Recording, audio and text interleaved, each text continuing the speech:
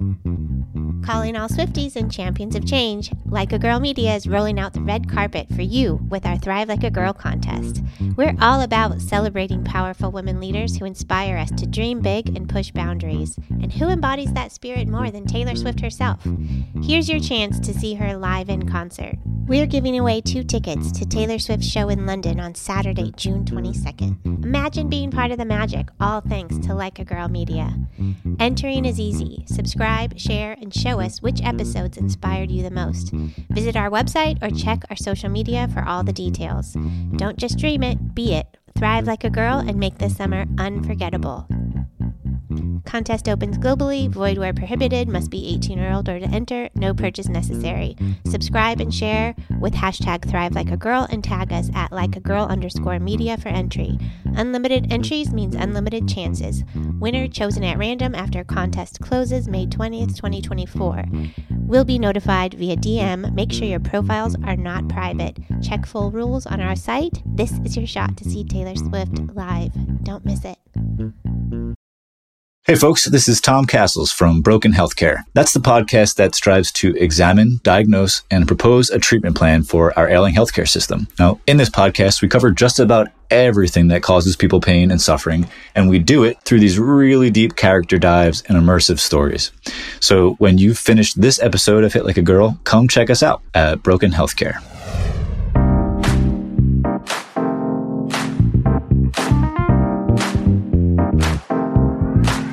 Welcome to the Hit Like a Girl podcast, where with each episode, we hear from different women experts in the health IT industry. We like to hear about what makes them tick, how they overcome challenges, work they're proud of, advice they would give to other women in health IT, and much more. I'm Joy Rios. And I'm Robin Roberts. Today, we're sharing the conversation we had with Sheri Stoltenberg, CEO of Stoltenberg Consulting. She's built up strong remote IT support teams to help hospitals and healthcare organizations across the country. She also shares her experience with mentorship, which we really appreciate. We learned a lot from her and think you will too. So let's get started. My name's Sheri Stoltenberg. I started a company 25 years ago. Been in healthcare IT, I hate to say it, for like 33 years, it seems, but it is what it is. And I actually started, if you can believe it, as a pharmacy technician before I moved into training in a hospital that was going live with a Technicon data system. So that gives you a little idea of my background. So I've got the healthcare side and I've got the IT side. Never finished. I have a degree, but it's not in information technology or computer science. I didn't have to finish that. Instead, I moved into a lot of other programming and health IT specific certifications. So I think really the key piece is I actually kept seeing things in hospitals where I felt like things were being held back. It was not a fast enough pace for my liking. I went to work for a vendor, Shared Medical Systems, for 8 years, and I actually did the rollout of Envision, which was their flagship software offering. And once I did that, I actually became a director in a hospital in Pittsburgh, Pennsylvania, and I really found it to be way too slow-paced. So there were things that I kind of felt like people who would really do exceedingly well and grasped all the concepts of moving healthcare IT forward kind of got pushed, I don't want to say pushed down, but a little bit because of the way hospital pay scales back then were. And believe me, this was a long time ago. I've had the luxury of seeing what's happened in healthcare IT in the last 33 years, and it is significant. So at the age of 35, I decided to take a leap because I really felt, I actually had people calling me constantly, please come back out, please come into the vendor environment. Can you help me manage this huge project I have? So I finally said, okay, I'm going to write what I think should happen in healthcare IT. I presented it to the hospital I was at, and they basically said to me, frankly, you're better off going off on your own, because I had a contract in one hand and my business plan in another. So I went off on my own actually to solve a few problems. And that was really to be able to provide extremely good customer service and service overall to the end users or the healthcare providers in the field. So that's always been our goal, and we wanted to make it as simple as possible. Hence, you'll see our tagline is simplifying healthcare technology. In 25 years, that has not changed. That has been what we really work to do every single day, and there's many ways you can do it. So a couple things that I know that your audience might be interested in is the whole mentorship aspect. Being a woman in the 1980s in healthcare IT and trying to rise through the ranks, not necessarily the simplest thing to do. But the good news is there was opportunity there. And by having to overcome challenges early on in my career, and we don't have time today to go over what all of those are, but you really need to be adaptable, and you can't look at yourself as anybody different. Like, so if there's a guy sitting next to you, you got to look at yourself the same as he is. And I frankly believe women are just as good, maybe sometimes better. Yeah. Feel that we multitask better than men in many ways. And I think my husband would tell you that's the case. At any rate, when you look at those pieces and you look at mentoring a woman, I always go back to this analogy and say, you're looking at somebody's resume. If a guy writes the resume, you'd think that if he was part of a team, he was the only one on the team. If you look at a woman's resume and she was part of a team, she uses words like assist, member of a team. When you receive that resume as somebody who's a hiring manager, which one looks better to you? The one that looks like they walked on water and they were the only person that did this, or the person that was a member of the team?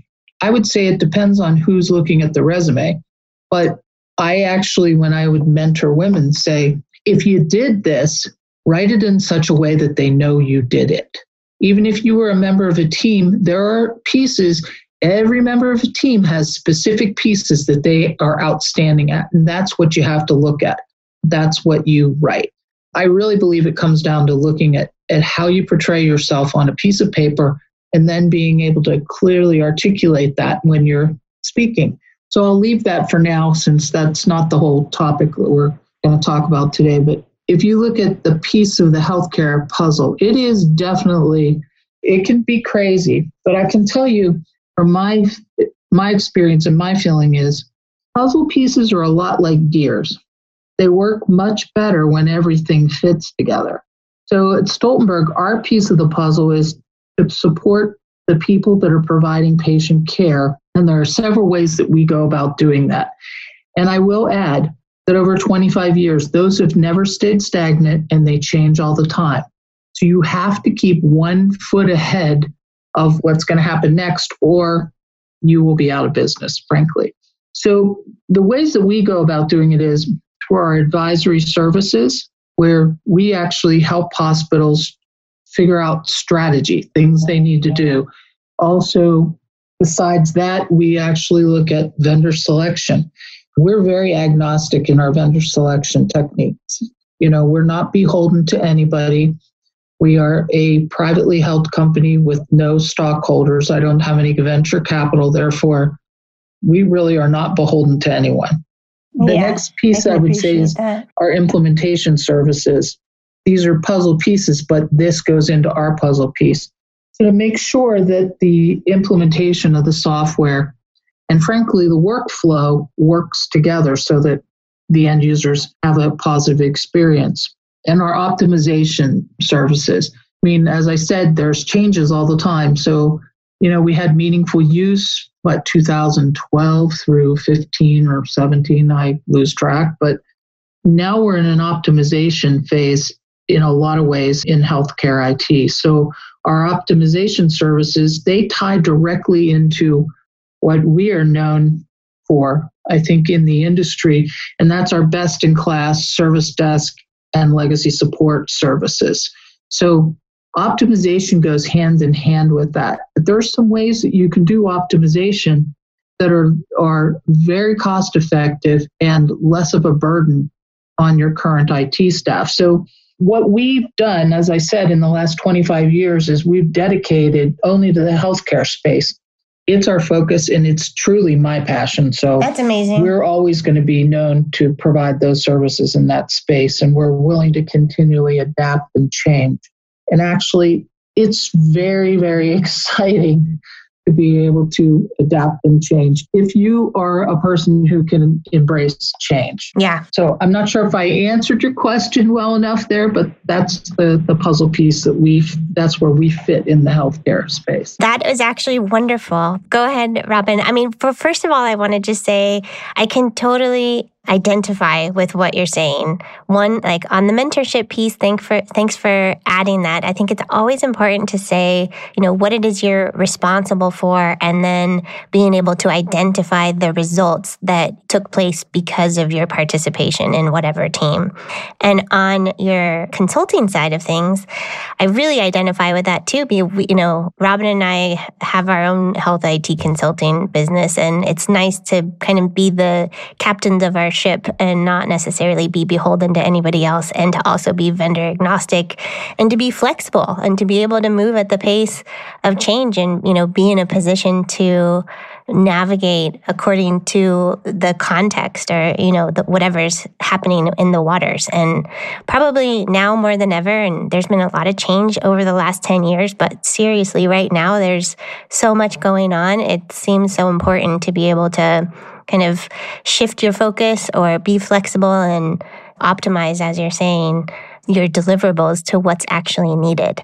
Robin, I'll let you take it from there. So, Sheri, I would imagine that when you guys started out decades ago that, you didn't have all of these offerings. Could you tell us a little bit about maybe where you began and how just observing these things and the needs in the marketplace and personally experiencing them yourself, how that evolution came about in building an organization, and even to the point where you identified a need for that mentoring program? Can you kind of tell us the organizational crux of where it began and how you arrived where you are today? Sure. The organization began, frankly, because when I left the hospital in Pittsburgh and I took on this contract, the contract was to move somebody from an HBOC system to a full, what you would know today as Siemens or Cerner Siemens, but it used to be Shared Medical Systems, full system there. So think conversion, kind of like converting from, I don't want to upset the Epic or the Cerner people, but let's say Epic to Cerner or Cerner to Epic, and that way they can all be happy. That was the first assignment I had, and I was going to manage that.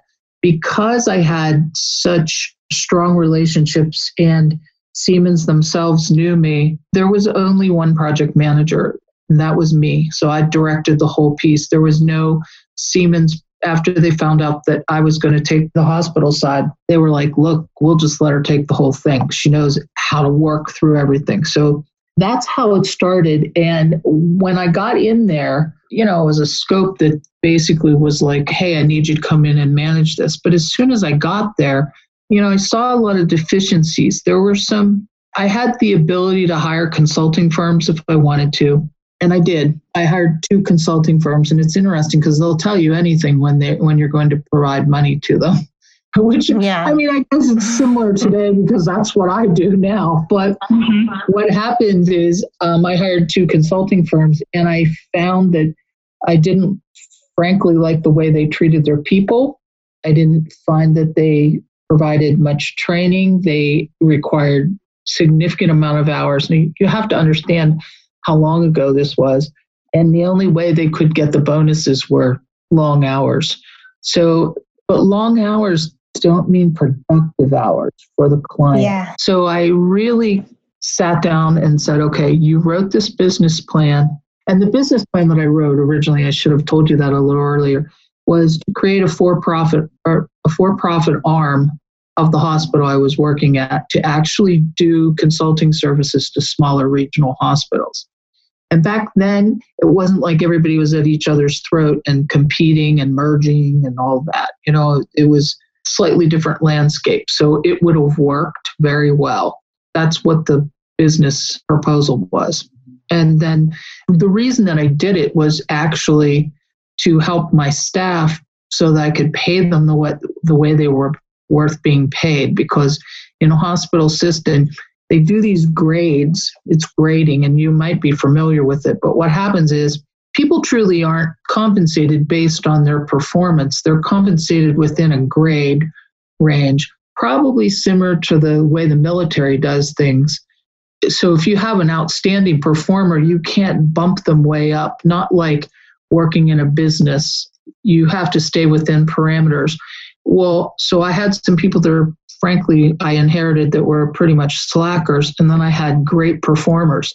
The problem was very simple, and you could imagine that I'm not a socialist. So if you think about it, I always go back to an analogy where you have like a professor who decides that, people, they want everything to be fair and equal. Okay, so if you want it fair and equal, then that means how about we take everybody's grades, average them together, and that's the grade you get for the semester. So if the class says, yes, I'm good with that, what you find, and if this is proven, as you go through the semester, the top performers go, well, crap, I'm not going to get that grade anyway. So why, I'm going to work on my other classes that are not doing this. And why should I continue to perform unless you have a strong will within you just to perform and get those A's? So what you find is the overall average of the class goes down because they're not going to put as much effort into it. So basically the bottom line is that's the way I felt hospitals were paying. They were keeping everybody equal. That's the biggest reason that I looked at how can I provide better compensation for my employees and better customer service, because if you give them that ability, they're going to want to do a better job. So anyway, that's really what the business plan was about. But I went off and did this piece for a friend, which was a huge implementation. And what I found was the consulting firms, they were just killing their people. So I sat down and said, okay, how would I want to perform in a consulting arrangement? And I came up with, like I said, we don't really have time for it today, but I have an entire business plan that I put together. And it was really like, let's get the maximum productivity out of the time that people are spending. So the goal was to make consulting a career path instead of, back then it was a stepping stone. Like, so you'd last about 18 months and you'd be totally exhausted because you were overworked and you traveled everywhere because you didn't do anything remotely back then. So I put together a plan to do that, and then education and where would you go from here. So that's really, I've always looked at things in that way. So when you talk about the mentorship program, let's now slide forward to meaningful use. So if you look at meaningful use, what would the goal be? I mean, okay, so let's say, is it helpful if you're going to provide services in meaningful use and all you do is steal from other people's organizations or from the hospitals that you're trying to help? That makes zero sense. We needed tons of people in the healthcare IT area, and the only way to get them is either bring them in and educate them. That was probably the best way to do it. Bring them in and educate them, or you're just going to steal from one another, and it's going to be a constant struggle. It's like robbing Peter to pay Paul. So the goal for me was to create a mentorship program because, frankly, when I was older, I wanted younger people to fill my shoes at some point to be able to continue to propel healthcare IT forward. So I actually looked at 2 different universities. I still work with one university that happens to be my alma mater. And I was looking for people who were going to graduate, young professionals that would graduate in something that had to do with healthcare, but also business. So might not be the best thing to hire the RN or the pharmacist, but someone who had a business mind and was trained in business, but also understood the healthcare side of things. So you weren't having to teach them how healthcare worked. And take those people, and frankly, they all know technology better than most people my age. So you're really not having to teach them too much technology. and then move them through vendor training and workflow and so on and so forth, and be able to put them in these meaningful use areas. Because if you think about the stuff that happened in meaningful use, some of it was a little monotonous. Well, if you take somebody who's brand new to healthcare IT, they're okay with doing monotonous because they're so excited to just be working at it. So that's what we did. They went through a training program, and then we were able to put them in implementations in places where we could verify that they knew how to do all these things, provide some cost savings to the client. And that was really a mentorship program to move young people into the healthcare IT space. So I don't know if that helps, but that's one of the ways we've done it. And I can tell you that when Meaningful Use was over, we continued that program. And now what happens is those people who get hired, they have to spend at least a year, more like 2 years on our service desk. That way they really understand how to approach the customer. What I find in the younger people today is they have the technology down pat. And actually, a lot of them are pretty good in the healthcare space. They need to better understand workflow, and they need to understand how to speak to the end user, that provider, because there's definitely an age difference. So we train on that. And so we continue to move in that direction. I don't know if that helps, but that's how we handled mentorship in many ways. Other than training on an EMR and helping, cutting my teeth in that space, Meaningful Use was really my first introduction to policy many, many years ago. And so, but it was the experience of dealing with different end users from the front office to the back office, the physicians themselves, and what mattered to them and how to relate to them. And that time spent in learning the different systems, the roles, and the things that stakeholders cared about so you could be efficient and effective is so critically important. So I like, kind of the style, for lack of a better word, of what you've done to help shape that, because, we can certainly relate to that in our day jobs and what we do. So I kind of like the method to your madness. Hey guys, sorry to interrupt, but we wanted to let you know about a way you can support Hit Like a Girl podcast directly. We've partnered with patreon.com, that's patreon.com, as a way for us to connect with our listeners and fans in a direct way and ask them to support us so we can continue creating more great content like this episode you're listening to. Patreon.com is not so much of a one-time contribution, but more like a subscription to provide support to independent creators like us. Patrons who pledge even just $2 a month give us the stability we need to continue producing podcast episodes. In return for your patronage, we're offering virtual high fives, personalized thank you notes, and even shout-outs on our episodes. When you become a patron of Hit Like a Girl podcast, you're supporting our channel directly, so we won't be making podcast episodes for some viral audience or for ads. We're making them for you, our listeners. This allows us to focus on topics related to women, healthcare, and technology. With your support on patreon.com, we're able to spend that time having meaningful conversations and doing more great work that can positively impact the lives of other women in healthcare and tech. So join us on patreon.com and let's make something amazing together. Transitioning to our second question, we like to kind of consider the future and what is possible. And so, you've seen a lot throughout your career. And as you'd mentioned, even kind of getting frustrated sometimes with the pace of change. If you could, magically snap your fingers, wave a wand, rub a genie in a bottle, that sort of thing, have any wish and not have any of the major obstacles actually be an obstacle. They're all taken away.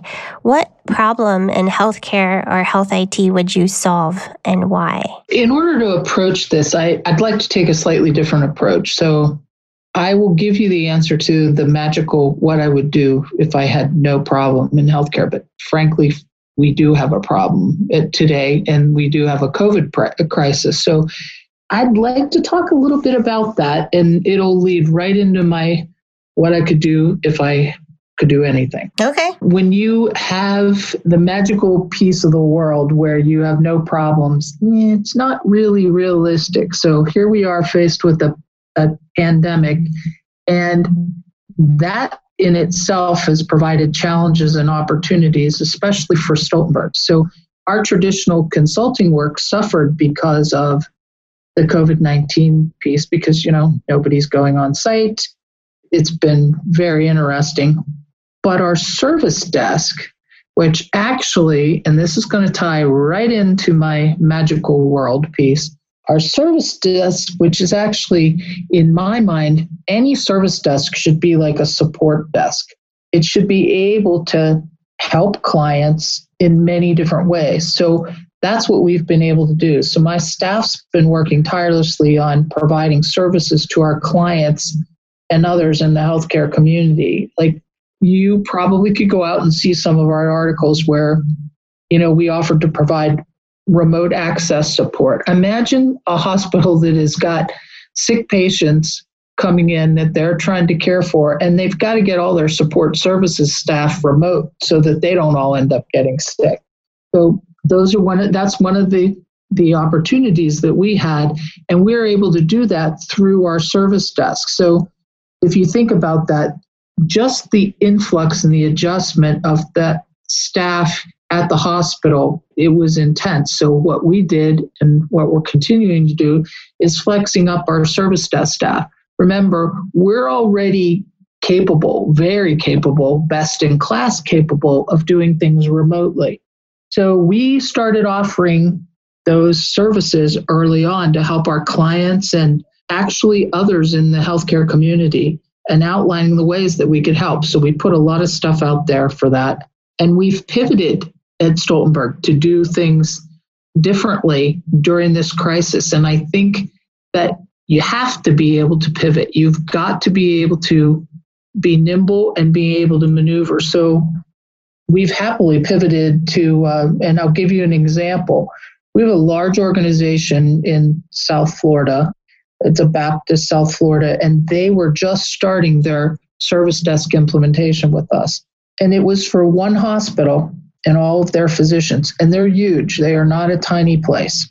So we figured out, we worked on something for them, and we actually were able to come up 2 weeks early with them, with this organization. And originally we were planning anywhere from 7,500 to 9,000 calls a month with their one facility. We're now taking 18 to 20,000 calls a month. We came up 2 weeks early and completely revamped the implementation because in South Florida, they're getting tons of COVID patients. So their staff is exhausted, and their concern was, if their staff already being run down got sick, what would we do?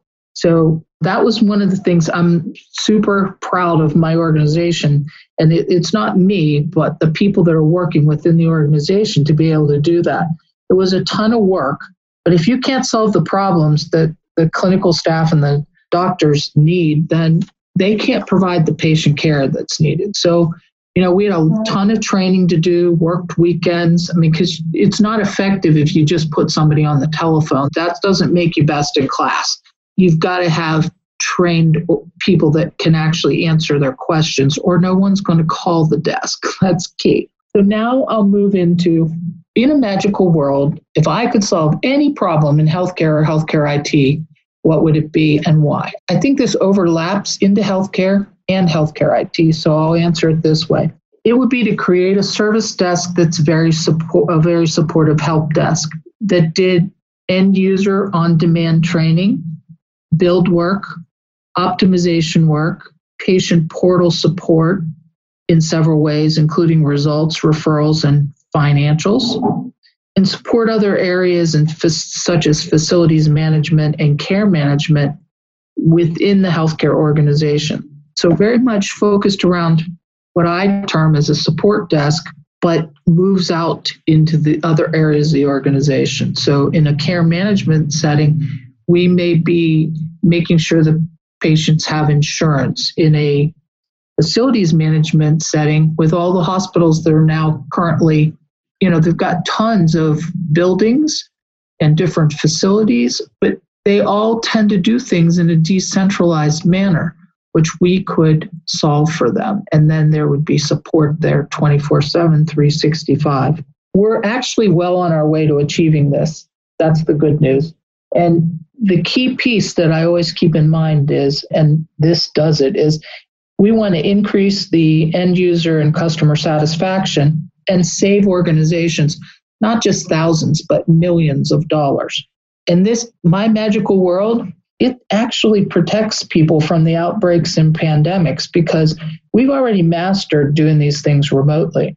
We did the entire Baptist South Florida implementation. And we think about it, we do implementations for healthcare IT pieces. So we did the entire thing remotely with an implementation plan, with training, with tasks, everything you needed to do a full-scale implementation, but we were able to do it remotely. So my magical world, you have a desk that's actually a support environment that handles everything in many areas of the organization. And I think I told you why. There's probably 3 key pieces. There's insurance that if you have outbreaks and pandemics like this, it's not going to be a problem. Save millions of dollars and provide better customer service and satisfaction to your organization. It's pretty much it in this nutshell. Yeah, I think if you talk about a proven return, something like that is ideal. And I think the human element to have that kind of support, regardless of the end user, their role, the things they touch, that it's the return is exponential in a multitude of ways, including within the realm of the 3 things you touched on. So I really like that. And I think, it's become kind of an unfortunate experience for us to see where people are, the point in which all of their learning capability and aptitude people are left when systems and EMRs and other things are introduced. It's definitely lacking. And so there's so much ground to be made up. And so I'm so glad to hear you guys have made such progress in that space. It's so critically important to not just the end user, but ultimately those served on the other side, the patients and their care partners that are served by these things. Oh, yeah. We actually do on demand. Literally, we'll do trainings. We'll create in the Epic environment preference lists for physicians. They can actually schedule time with us. It could be 12 midnight if that's when they'd like to do it. And they can be at home. Doesn't matter where they are. So it's whatever's convenient for them. Like, why do I want to interrupt somebody doing their rounds or their office visits? I don't need to do that. With a true supportive service desk, you don't need it. And we obtained the highest score in partial IT outsourcing that anyone has ever done. But that is my goal. It's a passion, and we're going to continue to do a great job there. So, but literally, we can show that we've saved millions of dollars for organizations. And it's not like we're taking away anybody's job. The analysts, if they can see what we're doing, they actually embrace it because it makes their life easier. It's a waste of time, 40 minutes to an hour. Every time an analyst is interrupted because something is wrong with the system, or maybe a user thinks something's wrong with the system and they get called in to handle it when they're working on another project. Well, time is money. If you're getting interrupted and it's 40 minutes to an hour, it's not hard to do the math to figure out, why are my projects falling behind? Well, they're falling behind because your staff is having to attend to other things that if you had the right service desk or partner in place, that would not be happening. Our first call resolution rates are through the roof too. So there's so many things I could talk to you just about the service desk and the things that we do in the knowledge base, our partnership with Dimensional Insights so that we can provide both IVR and the ITSM software pieces together in reporting. I could talk for quite a while on that, but I know that's not what you're looking for today. So hopefully that helps. Considering that time is of the essence and the quickly changing pace of, what's going on right now, can you share with our listeners, what do you read? How do you keep up with everything? Is there anything that you particularly have your finger on the pulse of that helps you just maintain some sanity during these crazy times? Yeah, I can give you a couple things. I'll give you what I'm trying to read right now also, but it's a little slow because I've been a little busy. But my go-to book is so different from most people's business go-to books. My go-to book happened a long time ago when I was actually trying to figure out the way I wanted to approach developing an organization and a consulting firm. And that book is called For Love or Profit, The Art of Caring Leadership by James Autry. And trust me, it's not on the bestsellers list anymore. Let's call it's my classic, but it's all, it was written quite a while ago. And the other thing that I do, because sales cycles have changed, and I'm not, frankly, most of the time, I have a difficult time with business development type people because maybe there might be a little too much fluff, or I used to call it vaporware when I was looking at vendors and their software. So I like people that are pretty true and down to earth, but the prospecting itself has changed, especially because we're not dying to be the 2 billion pound gorilla in the room. So I actually like, it's called combo prospecting and by Tony Hughes. So I've spent significant time with that. There's a few other books, but I won't bore you with them, but those are probably my two go-to. And the book that I'm reading, I just finished a book called Paradigm, which is very interesting. But the book I'm reading right now is called The Oracle, and it's by James Caan. That's when I don't have anything else to do. So I'm not very far into that book. I mean, because, this evening I'm going to can peaches. We're all finding creative ways to stay busy. Thank you very much for sharing with us some of your favorites. I have read For Love or Profit, and, even though I would describe it as an oldie, but a goodie, and I think a lot of people in healthcare and health IT have really deep-seated passion for what they do. So I definitely think it's a worthwhile read. Kind of exploring the whole nice guys finish last mentality and the way of the world at that point in time. I still think there are aspects and lessons from that book that certainly apply today, especially for anyone that just cares a whole heck of a lot about what they do. Sheri, tell us, if somebody wants to catch up with you, if they want to learn more about your consulting business, that on-demand help you described, or they just want to connect about your mentoring program, what are your socials? Where can people find you? How may they reach you? I mean, obviously, our website is stoltenberg.com. Our Twitter handle is @StoltenbergCon. And you can find us on LinkedIn.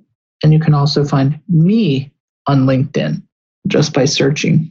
And we have a Facebook page also, Stoltenberg Consulting. Wonderful. Well, thank you very much for taking the time with us today, Sheri. We've learned a lot, and this has really been a pleasure just to get to know you and your work. So we really appreciate you. Thank you. Okay. Thank you. Have a good day.